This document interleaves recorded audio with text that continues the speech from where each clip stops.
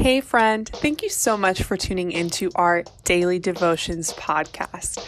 Before we get started, I just wanted to tell you a little bit about our new planner that's available now in the shop. It has an incredible amount of features, including a monthly planning layout, place for monthly to-dos, prayer intentions, goals, monthly tabs for each month, reminder to start specific novenas, liturgical colors, feast days, and more. Plus, the best part, it's all based on the Litany of Trust written by the Sisters of Life.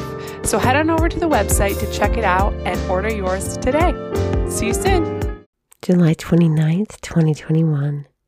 Today's reflection is written by Mary Catherine Craig. Martha, Martha. The one thing necessary, my dad would say.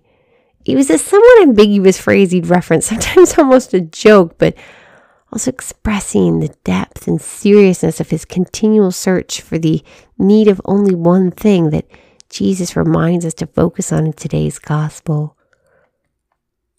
And along the journey of my father's diagnosis of Alzheimer's, these words have become more and more true.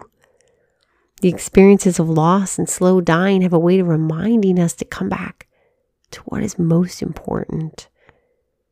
Through my father's decline, his life continues to teach us to have faith, to put aside the burden of inevitable sadness, worries, and stresses of caretaking, to come back to the one thing necessary and, like Mary, sit beside the Lord at his feet, listening to him speak.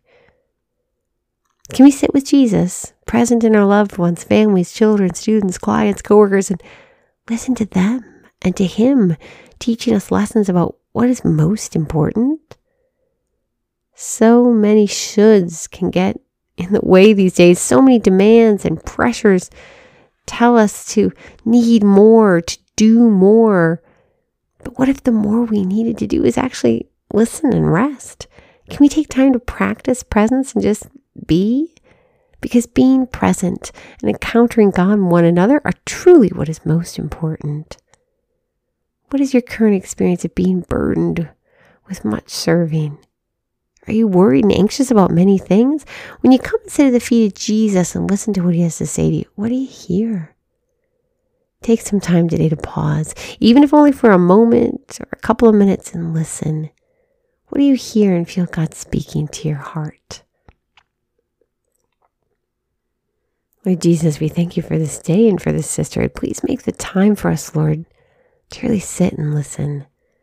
We ask this in your holy and precious name. Amen.